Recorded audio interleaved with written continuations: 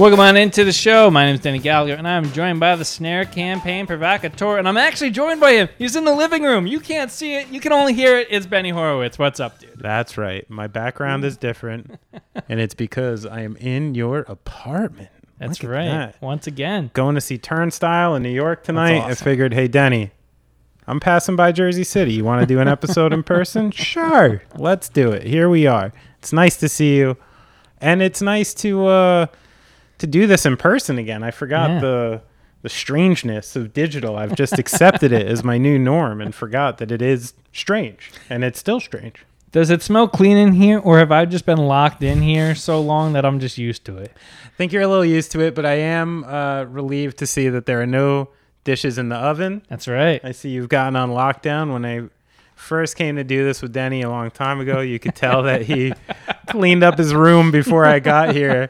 And I look in the oven and I just find a bunch of plates and cups and silverware. I'm like, did you stick all your dirty dishes in the oven instead of washing them?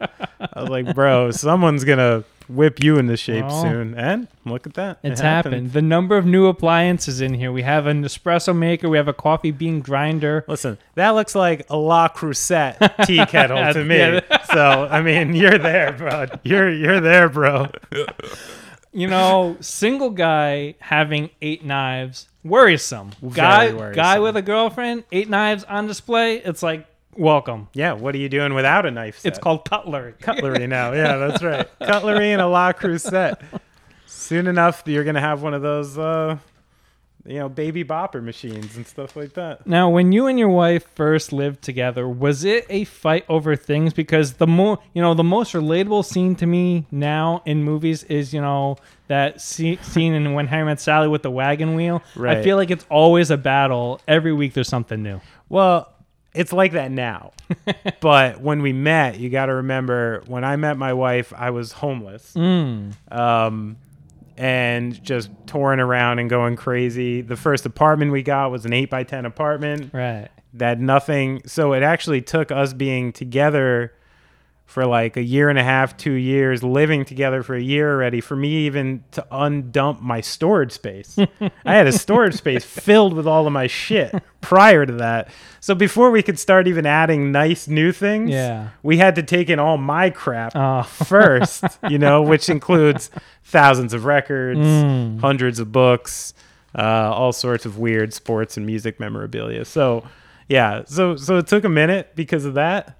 But the one thing, I mean, listen, you go on tour for 9 months out of the year and you're actually making a living wage. You don't get to say what's coming into the house. This is barely your house anymore, you kind of lose it. So, yeah, let's just say I got a bunch of La Crusette, okay? Hey, it's fine. When she moved in, I had a plastic water heater, and now we've massively upgraded. Yeah, so. You guys are doing great. You're doing great. Oh, man. You know what segment is always doing great, Benny? What's that? This Day Music History. Oh, you're damn right.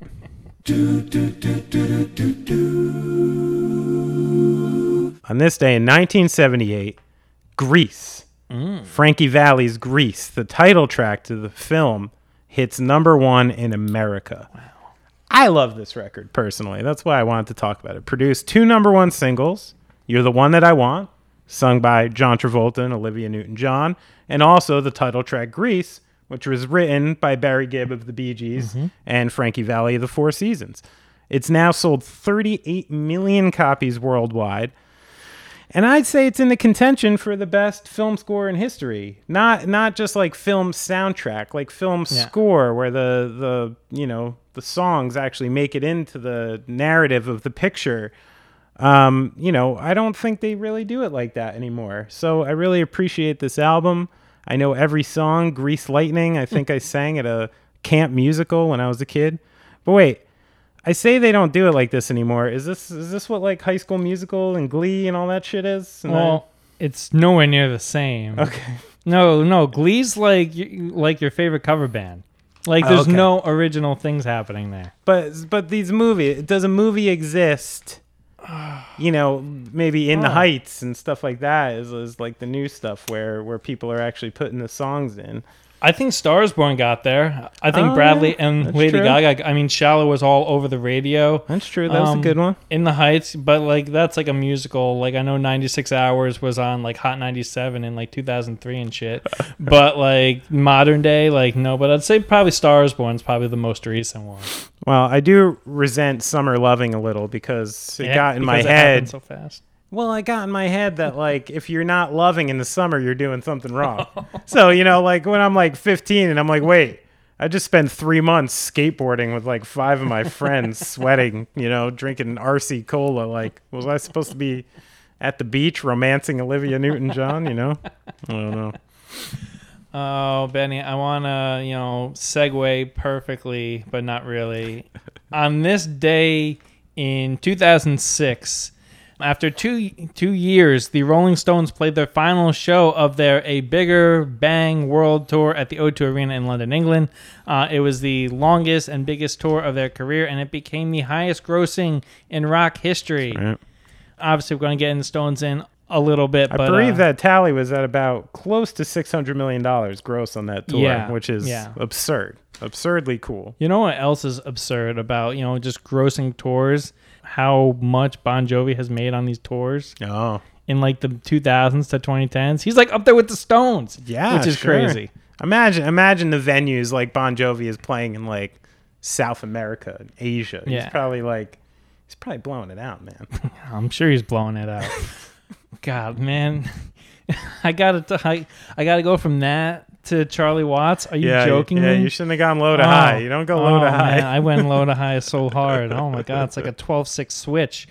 So by now that you're listening to this, you're a music fan, you know that the rock and roll landscape has shifted forever. This past week, original Rolling Stones drummer Charlie Watts passed away at the age of 80. He played a show a few weeks ago in Miami.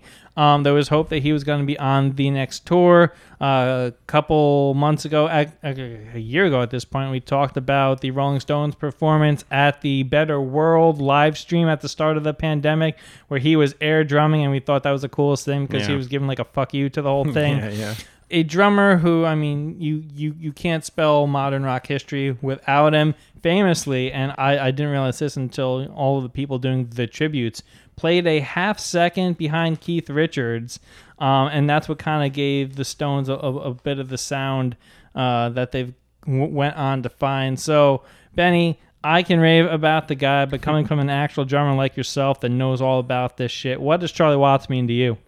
Well, what you're talking about is the backbeat. And that's what Charlie Watts was all about. Because he came out of a jazz world to a blues world and then into a rock. He was one of those people who was so overqualified for the music he was playing the entire time that people would think that he's simple or something like that. But there are these just magical elements to Rolling Stones songs. They're one of those bands you might think, oh, that's a really easy groove to play. And then you get behind a kit and you're like, why is this so hard? Why is it so strange? Why does it feel so weird? There's two parts about Charlie Watts that I found kind of exceptional and unique. First was a little bit where he was asked how often he changes his drum heads. And he said as little as possible. And he hates changing drum heads. And apparently had the same beater head on a kick drum for nearly 20 years. Wow. Which is like, it's so bold because it's so antithetical to the way people do stadium shows. Like the idea of a stadium show for a drum tech is like, this kit is reheaded, retuned, you know, good as new, like every day you play it. But I do think there's an element lost. There's sort of like a cast iron pan element to like an old head or an old cymbal sometimes where it's just sounding a certain way and you don't really know why. And I think it's also an indication of like how nice and smooth of a player he was, because I couldn't keep a kick drum head for 20 years. The thing would look insane. Yeah. By the time, you know, I had one for a year. It'll have dents in it, cuts. It'll be crazy, probably blood on it. He was just such a chill character, the way he played, his whole vibe, that he could actually make a kick drum head last 20 years. It's kind of remarkable. The other part I thought was cool is like, you know, the Stones, you know, are famous for being deviants, you know, like doing drugs, having sex. Like it's a big part of the Rolling Stones. Charlie Watts never played that game. And he was married for 57 years until he died. And the last picture of him with his wife going to a Greyhound adoption center to get a dog. And I was like, he just really seemed like such a sweet guy in that way. And here's a quote. He said, like, one of the reasons that you keep yourself in the background. And he said, and I quote, because I'm not really a rock star. I don't have all the trappings of that. Having said that, I do have 4 vintage cars and can't drive the bloody things. I've never been interested in doing interviews or being seen. So he was this classic guy back in the cut, and obviously, seemingly was a good man with a good life, like, besides it all. So I think that's something to talk about. Rest in peace, Charlie Watts.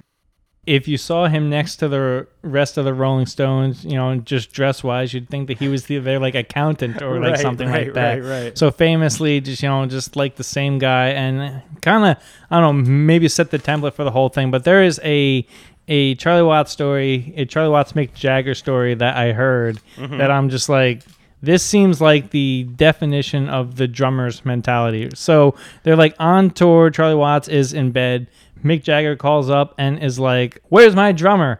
Charlie Watts gets dressed, goes downstairs. Mick Jagger opens the door and he punches him in the face. And he's like, next time I'm going to request from my singer. Yeah. And that seems like the, from the start of rock and roll up until now, that the drummer's mentality's right there. That's right. You never let them get too far ahead of themselves, Come on. We're all just humans. I know you took a shit too 15 minutes ago, Mick Jagger. It happens. Oh, man. All right, next headline today. We're going to keep it music related. And listen up, you Nirvana fans. You're going to want to dig into this one. All right, so we all know the Nevermind cover. Apparently, Spencer Eldon, who was the baby portrayed on the cover, has apparently sued the band, claiming that he was sexually exploited as a child. The cover featured the 4-month-old underwater trying to get hold of a dollar bill. I think you all have probably seen it already. Well, Spencer is now 30 and says that he has suffered lifelong damages after he was featured as a baby on the album cover. He said he undergoes extreme and permanent emotional distress with physical manifestations, loss of education, wages, and enjoyment of life. So I gotta imagine that walking around seeing yourself as a 4-month-old on T-shirts by teenagers has to suck. But Benny, what do you make of this story? Yeah, it's complicated, isn't it? Yeah, it's strange. It's a really strange story because I first heard it, and my first reaction, especially as like a lifelong Nirvana fan, is wait, what? Fuck this guy! Come on, like you're on the cover of like one of the most iconic records ever, And then I saw, like as you mentioned, some of the parts of the lawsuit just sound really, they start to borderline sounding absurd. Like it resembles a sex worker grabbing for a dollar bill. He said that, I'm like the biggest porn star on the planet because so many people have like seen my penis. And, at first I'm like, what the fuck is this guy talking about? Come on, man. And then I did a little extra research just to do my due diligence here to find out how this was actually made, right? And it disturbed me a little. I got to be honest. So apparently, the babies were passed in front of the camera by either assistants or their parents, standing in a shallow end of a pool. When young Spencer hit the water, he drifted aimlessly toward the bottom for 3 to 4 seconds, while an assistant blew a puff of air in his face to wrinkle his nose. I'm like, okay. I have kids. I don't like that. And then his father, in quotes, you could definitely feel the adrenaline rush in his little body. Spencer, like, whoa, what was that? After 5 shots, they got the shot. Apparently, Cobain wanted to do an underwater birth, and the label was like, nah, that's too nasty. And for his little skinny dipping adventure, he was paid $250, which is a standard hourly rate for a no-name actor, apparently, and was later presented with a platinum album by the owner of Geffen. Apparently, that's it. Wow. So at first I was like, fuck this guy, this and that. And then I'm wondering, I'm like, all these years, no one broke this guy off anything. No one made him involved. All the money that came in, you never like broke this guy anything. You never made him happy, never feel good about it. And I do wonder, I'm like a little bit, like, is this partially bad damage control? Like, you did something weird for the cover, right? Like, even though parents are involved and they're advocating for their children, it's not like a 3-month-old baby has any say about getting thrown into a pool and then having their penis photographed. And you know, like, that is a little bizarre. So you would think maybe after all these years, someone from that camp would reach out, would say something, would offer some money, anything to kind of prevent something like this. And, you know, when I first opened this story, I wanted to just be like, fuck this guy. And even though I do still find some parts of the lawsuit kind of a little crazy, I do kind of want this guy to get sorted out with something, a little bit. Oh, this guy should get more than a little something. I mean, listen, even if it's like percentages on T-shirts or something like that. Right. Number one, we got to talk about his parents because that's fucked. Like, for $250, you would exploit your kid like that? Dude, just the one quote. Just this one quote.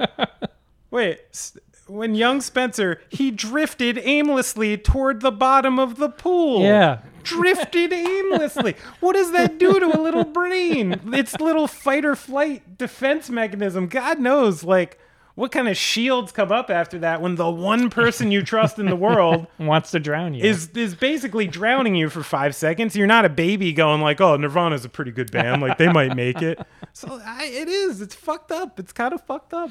He should get, now Dave Grohl has a squeaky clean image, at least like involvement tickets. I don't know how Dave Grohl makes this right, but it's kind of on him. Like, if you want to wave the Nirvana flag as I'm the drummer, right? Make this right. I mean, listen, the guy is 30. Yeah. I don't imagine this lawsuit is coming if his life is going that well. Yeah. So maybe that's the trick. Maybe he needs a job. Foo Fighters. Well, Foo Fighters probably they probably got like 100 people on retainer through the year, you know? Like, get this kid on retainer. Make him a warehouse manager or something, you know? Like, just sort him out. Get him some medical, get him a salary somehow, Dave, you know? We're going to take a short break, and then joining us on the other side is June Lee, MLB staff writer on ESPN. So don't go away. This is the tune-up. Joining us on the tune-up now for our big 100th episode, June. I don't know if you realize this. This is our 100th time doing this together. You know, we made the call to the bullpen. We come in with ESPN staff writer on the Major League Baseball front, June Lee. June, welcome to the program. Thanks for having me on. Congrats on the 100th episode. Thank you. It's been a fun ride. Huh? It has been. What's been your favorite moment? Oh, talking to June right now. Wow, that's quick. That's quick. I appreciate the fake flattery. I requested to Denny. I was like, listen, the Red Sox are in a tail slide. You got to get me a Boston guy. They are quite a tail slide right now. Listen, I don't start the beef, but I listen to one episode of Bill Simmons, and I start to get a little chesty as a Yankees fan again. You know? Yeah, it's been a really weird stretch for them. I think the bullpen has looked really very, very not good, and the rotation has kind of come back down to earth from them being good at the beginning of the season. It's been pretty weird, a pretty weird stretch for them. How you feeling about the AL East in general? How do you think this is all going to shake out? I mean, I love the division just as like a baseball fan. Like, it's such a competitive division. The Rays are so much fun to watch. In that they're, you know, they just are so consistently good on a night-to-night basis. You know, the Yankees and I think the Red Sox have kind of flipped their seasons where, like, you know, I think the Red Sox were overachieving and the Yankees were underachieving. Now it's kind of flipped a little bit. And the Blue Jays, I think, are going to be a force to be reckoned with next couple of years. Like, that young core is so much fun to watch. Yeah. And as a baseball fan, Yankees, Red Sox aside, I mean, I can't get over watching Bichette's kid, Guerrero's kid, Biggio's kid. It's just so much fun on that team, you know? Yeah, there's just so much exciting young talent in baseball right now that I think is really good for the sport. And I think just this year in particular, it's been like an exceptional year for like storylines in baseball. I think there's more, you know, casual fan interest in baseball because of how many exciting young players there are right now. Yeah, I actually had a question about that for you. You know, yeah, I'm a lifelong Jersey guy. So Mike Trout, of course, is, you know, one of our own. Yeah, Millville Zone. Yeah, the Millville Meteor. I've even gotten some inside information on Mike Trout, people who taught him in high school and stuff. And Wow. Real nice guy, nice family. It all corroborates. I want to like him. But let's be honest, he's so nice. He tries. But I think maybe there's been a little bit of a failing in making him the face of baseball, even though he was, arguably the best player for a long time. And you mentioned it. So who do you think should be the face of the game moving forward? Well, I think with Trout specifically, there's been a lot of conversation around him being the face of baseball and him, falling short of what it requires to be the face. But I also think that if Mike Trout was putting himself out there in that way, that wouldn't be authentic to who Mike Trout is as a person. And at the end of the day, what resonates with, I think, fans, myself as a 26-year-old person who loves sports and baseball, I want authenticity. If Mike Trout's not that person, it's fine. There's so many other people who can be faces of baseball. I think Shohei Ohtani is the other one, is an obvious one who's crossed over as beyond baseball, is just kind of this megastar athlete in the just ridiculous things he's doing on a night-to-night basis. Fernando Tatis, Vladimir Guerrero Jr., Ronald Acuna Jr. There's so many exciting young players right now in the game that are willing to put themselves out there, that the responsibility shouldn't just fall all on one player. Mookie Betts is another guy who I think, has the potential to be a face of baseball, just given his skill set and his personality. I think Bryce Harper and Trout were kind of pushed as the guys for a while, and it didn't really work. And so I don't think the responsibility needs to fall all on them completely. And I also think this is partially a generational gap too, where you have this new generation coming in that grew up on social media. I've had a Twitter account and a Facebook account and an Instagram account since I was in high school. That's everyone coming up right now. So they know how to market themselves in a way that feels authentic and it is good for growing the game with young fans. So I want to keep it in California. I want to move up to the Bay Area. The Giants on an unbelievable pace. Currently, they're leading the league in homers, stuff like that. What is the biggest key to their success? I know that their starting lineup, they've been a little dinged up recently, but their starting pitching has really been good. So what can you say has been the key to their success thus far? I think depth. And I think it's something that's a result of the Rays philosophy spreading across baseball. Like Andrew Friedman and Farhan Zaidi worked together with the Dodgers for such a long time.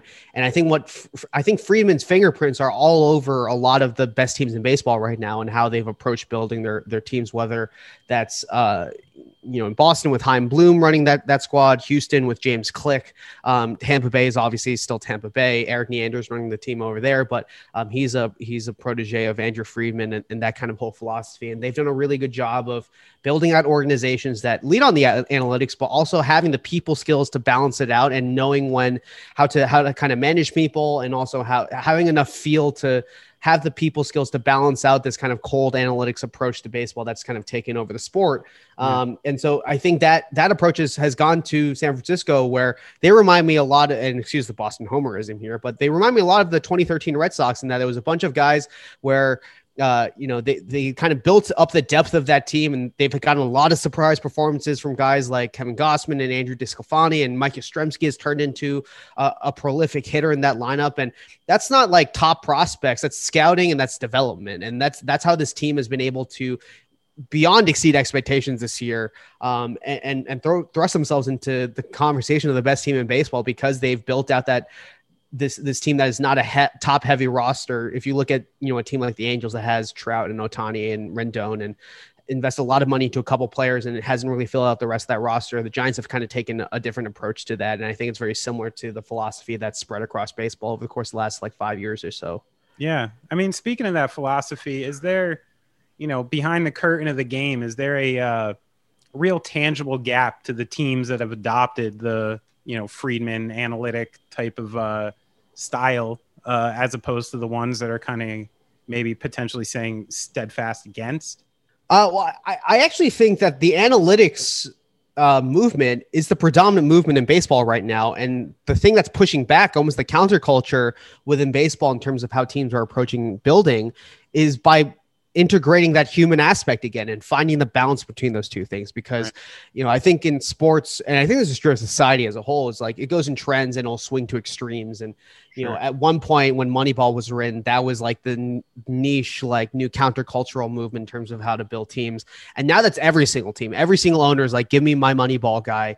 But the way that teams are kind of finding an advantage now is finding the balance between building with analytics and then also managing people in this kind of old school traditional way and finding the balance between those two things. So I think we're starting to find a happy medium between kind of the old school baseball scouting way with, leaning on personalities and kind of gut instincts, and also this like Wall Street mentality of looking straight at the numbers and not really thinking about the humans behind those numbers as well.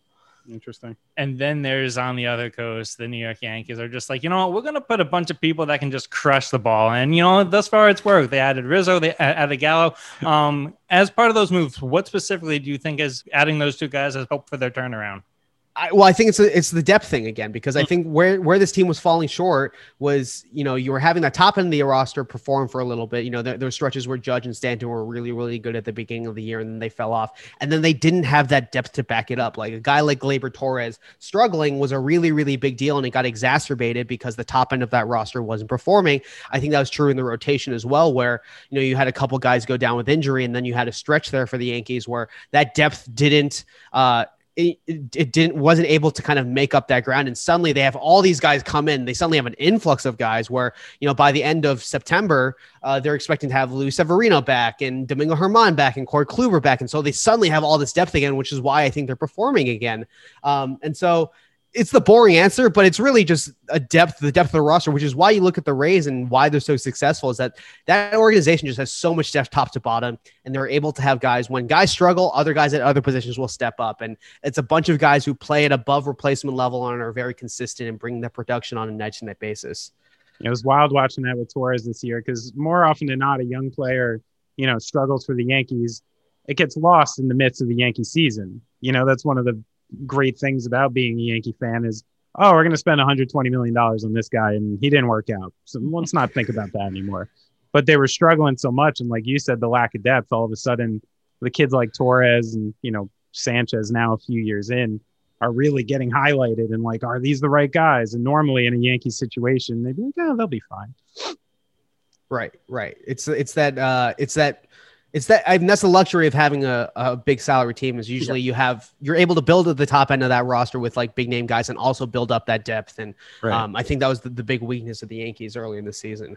That's why Stanton's been able to just hide around for the last few years. Any other and pariah, with that kind of salary. Absolutely. Well, you talked about analytics, and the Seattle Mariners this past week invented a new analytic. Everyone's heard of run differential, but June, have you heard of fun differential?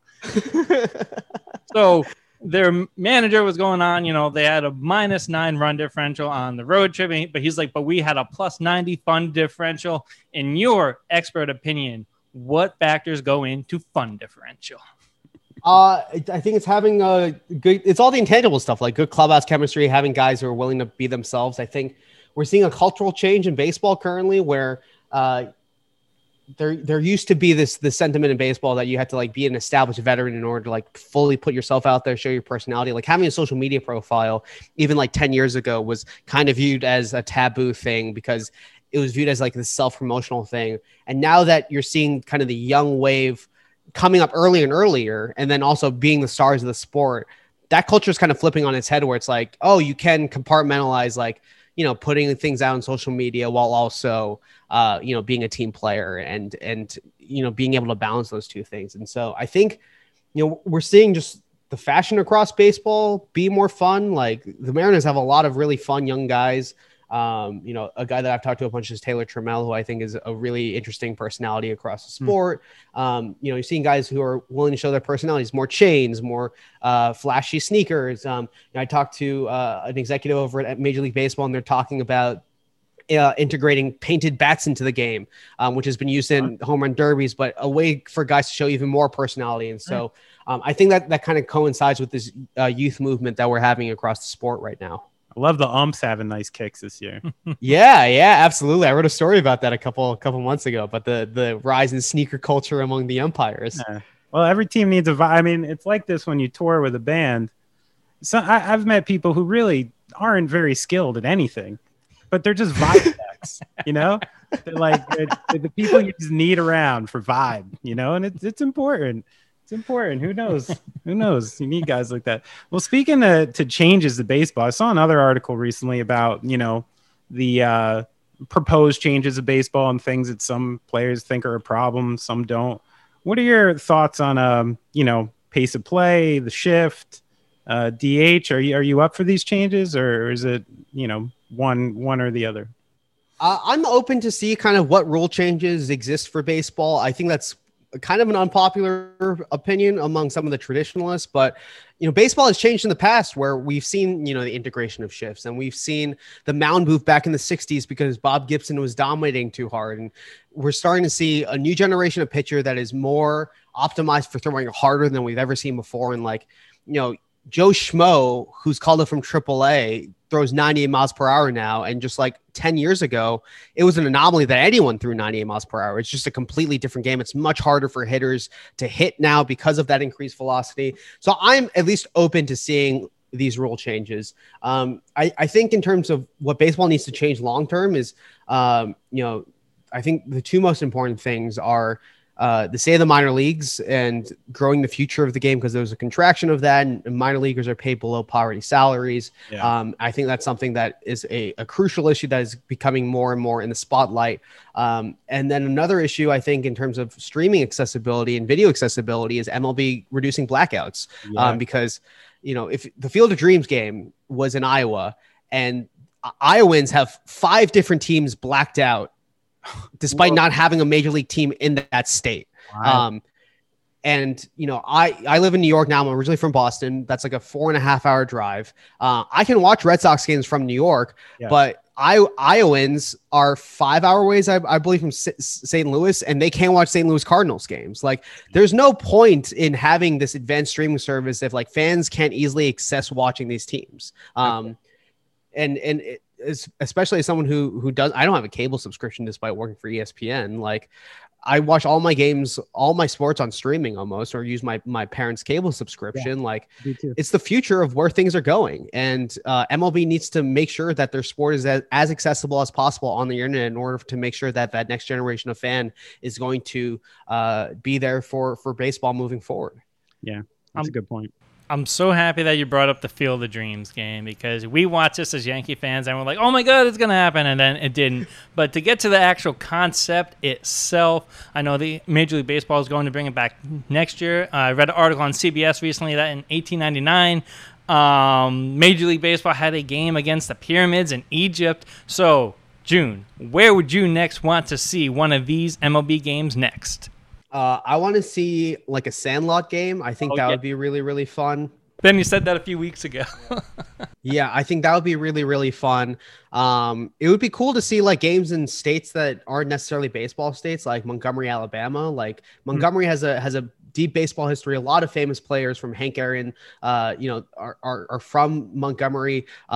Tim Anderson's one of the faces of baseball, is from Alabama, and Alabama's a place where is a place where I think baseball could continue to grow. Yeah. I think there's a really big opportunity here for baseball to have these like kind of novelty showcase games, because not only are they like really fun events, but they're like the Field of Dreams game was beautiful to watch on television. Like, just seeing the imagery of that was great. I think something that MLB has to kind of keep in mind, though, in regards to all of these novelty games is like, you know, we're all baseball fans. Like, we love, like, I think Field of Dreams is a little overrated, but like it is like, it is a classic baseball movie, right? And like, we all know the reference points of Field of Dreams. Yeah. That being said, ridiculous concept though. I mean, come on. like from minute 0 to minute 10 of that movie, I mean, absurd. Just that being said, like, it's important that baseball is not just, you know, marketing to the fans that they already have and trying to create an environment where Tim Anderson, for example, to cite him again, had never watched Field of Dreams. Like, Right. and he obviously hit the homer, but like you want more baseball to expand its audience with getting guys like Tim Anderson who haven't watched Field of Dreams before. And I worry that MLB struggles to find the balance between kind of marketing to fans that they already have versus trying to reach out to fans who maybe are only curious or vaguely interested in baseball. Yeah, not too many under 20 Costner fans out there these days, is there? I love Bodyguard. I mean, I heard one proposed, Cedric Mullins, the Orioles, proposed one of the rule changes as getting 2 runs for a 500-foot homer. I'm sure that. I'm kind of into that. What do you think of that, June? That would be fun. I'm definitely open to that. Me too. Like you could actually put like an extra line in the stands. You could sit 500 yard line, like. And then like Giancarlo Stanton, when he hits a homer that's 500 feet long, like it has extra value. That's right. Yeah, I think that's a good idea by Cedric there. So getting onto music a little bit. Sure. I know you're a big music fan, and I was wondering what in your years of covering baseball is the best walk-up song you've ever heard, and if you had an opportunity to come up to the bat, what would your walk-up song be? I think in recent years, the most favorite walk-up song, Xander Bogaerts, and this is the Boston Homer in me coming out, but Xander Bogaerts walks up to the plate to DMX's X Gonna Give It To You. And like, I think it's just so funny and so perfect every single time, especially given that Xander is like one of the best players on the team. Sure. But that is probably my like recent favorite. Koji Uehara used to come out of the Red Sox bullpen to Sandstorm by Durruti, and like that was awesome. It was just like such a vibe. Yeah. I think if I was, coming out of a bullpen or like coming up to the plate as like as a proud Korean American, as a big fan of BTS, it's probably like a BTS song. Oh, okay. I love that. Cool. Yeah. Oh man, there's so much more that we want to get to, but we want to be respectful of your time and your deadline. But I just want to get you out of here on this. So it's been highly publicized how Kanye locked himself in the Mercedes-Benz. If you had to finish a project, which major league ballpark would you lock yourself in? Oh man, I'm gonna not say Fenway Park because like that's the easy homer answer. I've been such a Boston homer on this podcast. So that's probably my real answer. If I had to give a non-Fenway Park answer, it would probably be Dodger Stadium and like the upper deck, because like the sunset is so beautiful every single night there, and you see the mountains, and it's absolutely gorgeous. Vibey. It's vibey. It's very vibey. You make very, very. You would very, very relaxed writing up there. Yes. Yeah. Check out his work on ESPN.com, on Around the Horn a couple days a week, and all over the ESPN platforms. If you put on your TV and you subscribe to cable, you'll probably see him. Jun Lee, thank you very much, Jun. Thanks for coming on. Thanks so much for having me. I appreciate it. All right, great conversation with Jun there. He is at Jun Lee on Twitter. But it's not time for us to give you that information. No, because we're coming back for one more take, one more hit. It's time for the Tune Up Encore. Can I get an encore? Do you want more? Okay, so Denny, the NBA offseason. Yeah. It's starting to, the dust is settling. That's right. We've had the summer league. We've seen some of these kids. Seen some of it pan out. I'm not following for the Josh Selby trick. Summer league performances don't mean too much. But now that I've really had time to think about it, I don't think the Lakers are coming out of the West. Oh, I love that. And I'm a LeBron guy, the biggest LeBron guy, and I'm scared to go preseason into this, but I'm not following for this Karl Malone, Gary Payton scam going on. There's something funny. There's something amiss. And unless Anthony Davis plays like 75 games at an absolute elite level next season, I don't see it. And you know who I'm seeing, who I'm starting to creep into the narrative here, is making me feel nice and warm? Yeah, who? It's the Golden State Warriors. Oh, man. Here we go. I love this. I think they're back. I'm right here with you. And if Klay Thompson is 80% of himself, 70% of himself, that team is right back to where it needs to be, and a lot of fun to watch. So in the encore, for a couple years now, I've been nothing but the top of LeBron Mountain. Mm-hmm. And I'm a little offended that he's hashtag Washed King already this season. The season hasn't even started. He's already on this Washed King shit. Russ is saying all the right things, but he's still Russ. And I'm losing faith.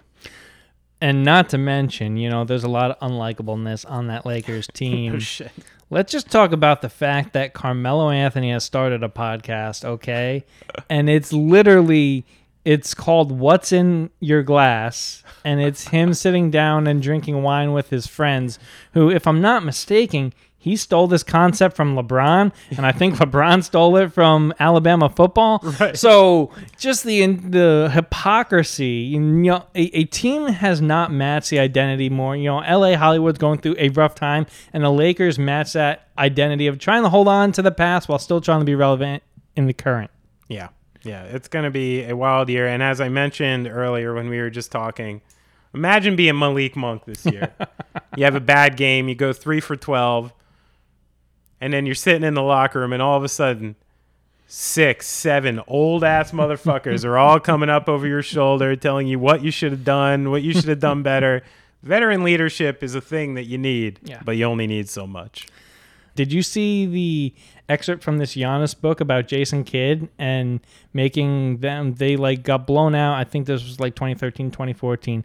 They got blown out against the Charlotte Hornets, and J. Kidd made, that Jared Dudley team, Chris Middleton, he made them practice on Christmas. Oh, J. Kidd. And Jared Dudley comes to the defense of Jason Kidd, and then a week later he has an assistant job on the Dallas Mavericks. I love how the NBA works. I just love it. Nepotism. All right, so Benny, for my encore this week, there's a number of ways I could go. We could talk about the College Football Alliance, which I know the kids love to use the word chuggy. A chuggy alliance by the 3 least important conferences in the country is but I'm not going to go there. I'm going to go with a matter that's close to home. I'm going to talk a little women's soccer, right? And I'm going to talk about what just happened this past week between Angel City, which is the new team starting in LA. Bunch of famous names own that team. Jessica Biel, Jessica Chastain, they're involved with the team. Mia Hamm. So it's they got all of the celebrities in LA doing their thing out there. So they've named their new head coach, a woman named Freya Coombe, who was previously employed by Governor Murphy and New Jersey's Gotham FC. Now, in other leagues, when this happens, there's any sort of compensation. Apparently, this was done all above board. There's no tampering. I know we love to talk about tampering on this podcast, but this is both good and bad. The fact that Gotham FC is not going to be compensated for Los Angeles pretty much stealing their coach, it kind of sucks for them. But the fact, my biggest complaint about women's professional sports in this country, and specifically the NWSL, is it's too nice. Everybody roots for each other. They're all like the women's national team players, and it's one team.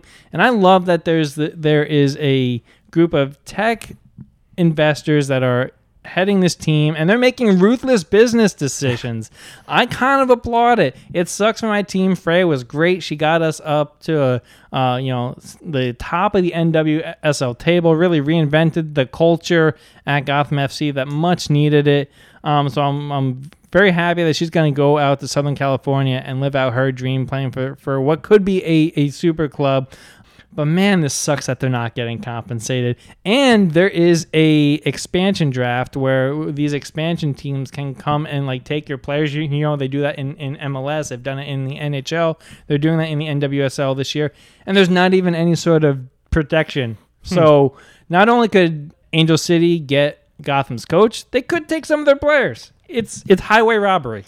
I mean, I kind of like it, but is it an indication once somebody's making shrewd business decisions, the league's probably actually making money? It's probably true. It's probably true. And the governor's too worried about other things right now, apparently, than keeping his coach. But anyway, if you want to get in contact with the show, you can email us at thetuneuppodcast@gmail.com. 2 P's in there. If you want to follow us on all the social platforms, Twitter, Instagram, TikTok, we are at the TuneUp HQ. Be sure to subscribe to the TuneUp YouTube page. Plenty of good stuff up there as well. If you want to follow the big man, he is at Benny Horowitz1. Number 1 in your mind, number 1 in your heart, number 1 on Twitter. Also, go follow June Lee as well. I am at Denny_Gallagher. A lot going on today, a lot to plug, but we had a packed show. It was good stuff. Benny, you got anything else? Yeah. Everybody love everybody. Go listen to the new Turnstile record. The show has ended. Go in peace. You've been listening to The Tune Up.